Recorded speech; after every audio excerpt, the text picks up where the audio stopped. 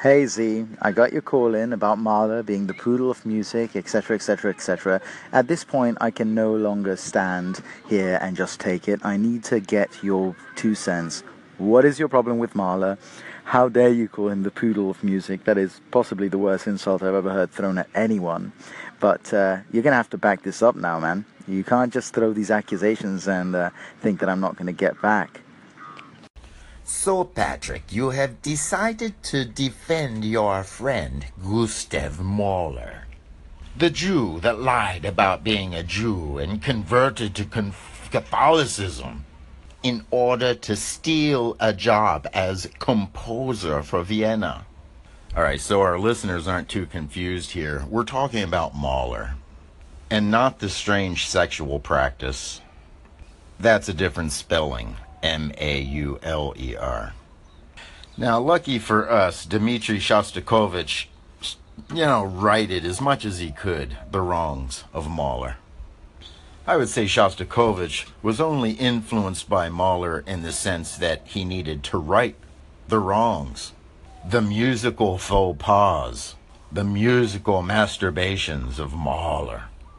Now, if you want to give Mahler any credit, it would be as an interpreter of the music of Mozart, Wagner, Tchaikovsky.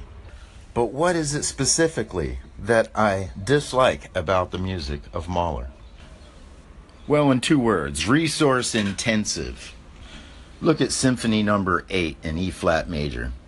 They jokingly call that the Symphony of 1,000 because it takes so many performers to perform the damn thing. I mean, he literally just threw that thing together. He took a bunch of notes and threw them onto a piece of paper, sort of creating like a bad abstract painting. And you know how much Hitler hated abstract painting. Now, I've got to admit, I'm having a problem finding a Mahler composition that I dislike the most. Typically, when I hear Mahler, it's on the radio. I'll try to listen to it, but eventually I start asking, what is the point? What are you trying to say here? Why are you repeating yourself over and over and over with only minor reiterations and using so many resources to do it? Sort of like psychotic musical rumination. And the Symphony of 1,000 was his sort of positive, uplifting piece. And Patrick, don't think I don't know what you're doing here. Because as I'm searching for a piece that I dislike the most about Mahler, I'm gaining an appreciation for him. However, this doesn't invalidate my criticisms. So chances are I'm appreciating his more pessimistic works. Perhaps what disturbs me about Mahler is his concept of redemption through the power of love. And it makes sense that his work gained more popularity now in modern times than back when he was alive. We live in an over-ruminating world. I think his music does reflect this quite well. The time frame that Mahler was around, the mid-1800s, mid to late 1800s, was my favorite era in art, painting, French Impressionism. So artistically and historically, this is one of my favorite periods. Well, that is other than the period we're in right now. And I do feel that it right now is a great time to be alive.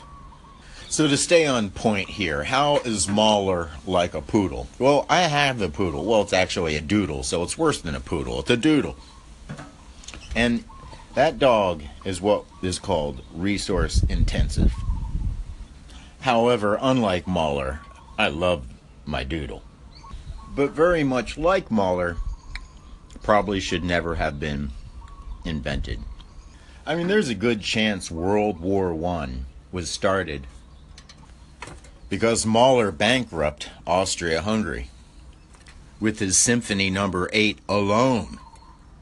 So I gotta say, I find it rather strange that you love Mahler but hate poodles.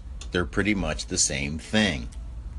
Hey, but when one finger points, there's three pointing right back at you, right? And so I have to acknowledge the fact that I like poodles, but not Mauler. So once again, it seems like we're just opposite sides of the same coin. Alright, well, stay tuned. I'm going to be giving a review of the new Bruce Lee movie that we all saw yesterday. Integrity Radio.